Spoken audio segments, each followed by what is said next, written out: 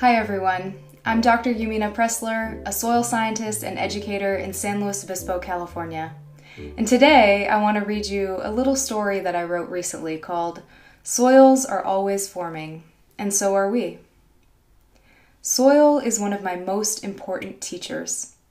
Studying soils through a scientific lens has opened my eyes to the diversity of soil forms and the complexity of their functions.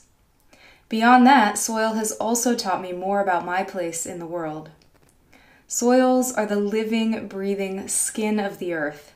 They are complex natural systems that exist in stunning variation across a landscape. Soils vary in their colors, shapes, and forms. They arise from the weathering of diverse geologies that move through landscapes in sometimes unexpected ways. Soil scientists extract clues from the physical properties of a soil, how a soil feels, looks, smells, sounds, to infer how that soil may have formed. For example, we can infer that soils that contain many rounded pebbles that are stratified in distinct layers formed from the action of moving water, like a river. Soils are like a puzzle, and learning the properties allows you to begin to put together the pieces of how that soil got there. Soil formation, however, is not static. Soils do not just form over time and then stop in a given state. Soils are constantly changing. Often this happens at rates slower than we can see with our own eyes. Even so, the processes that formed that soil in the first place are still occurring. Soil scientists categorize soil forming processes into 4 general groups: additions, things coming into the soil; losses, things leaving the soil; translocations, things moving within the soil; and transformations, things changing within the soil. The soils we see out in nature are the net effect of interactions between these 4 processes.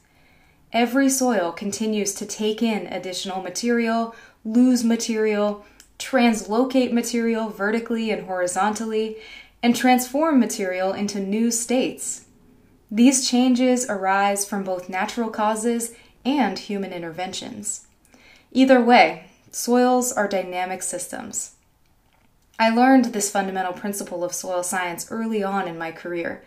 It shifted my perspective from seeing soils as a passive medium for plant growth towards a recognition that soils are deeply complex and far from stagnant. I call all the ideas from soil science that translate more directly into my life soil lessons. One of these soil lessons is the idea that soils are always forming and changing, and that by knowing how soils formed, we can understand how soils function in the here and now. In the same way that history informs the present in societies around the world, we cannot truly understand how a soil functions today without knowing how that soil got there in the first place. It's true for humans too. We are not static entities.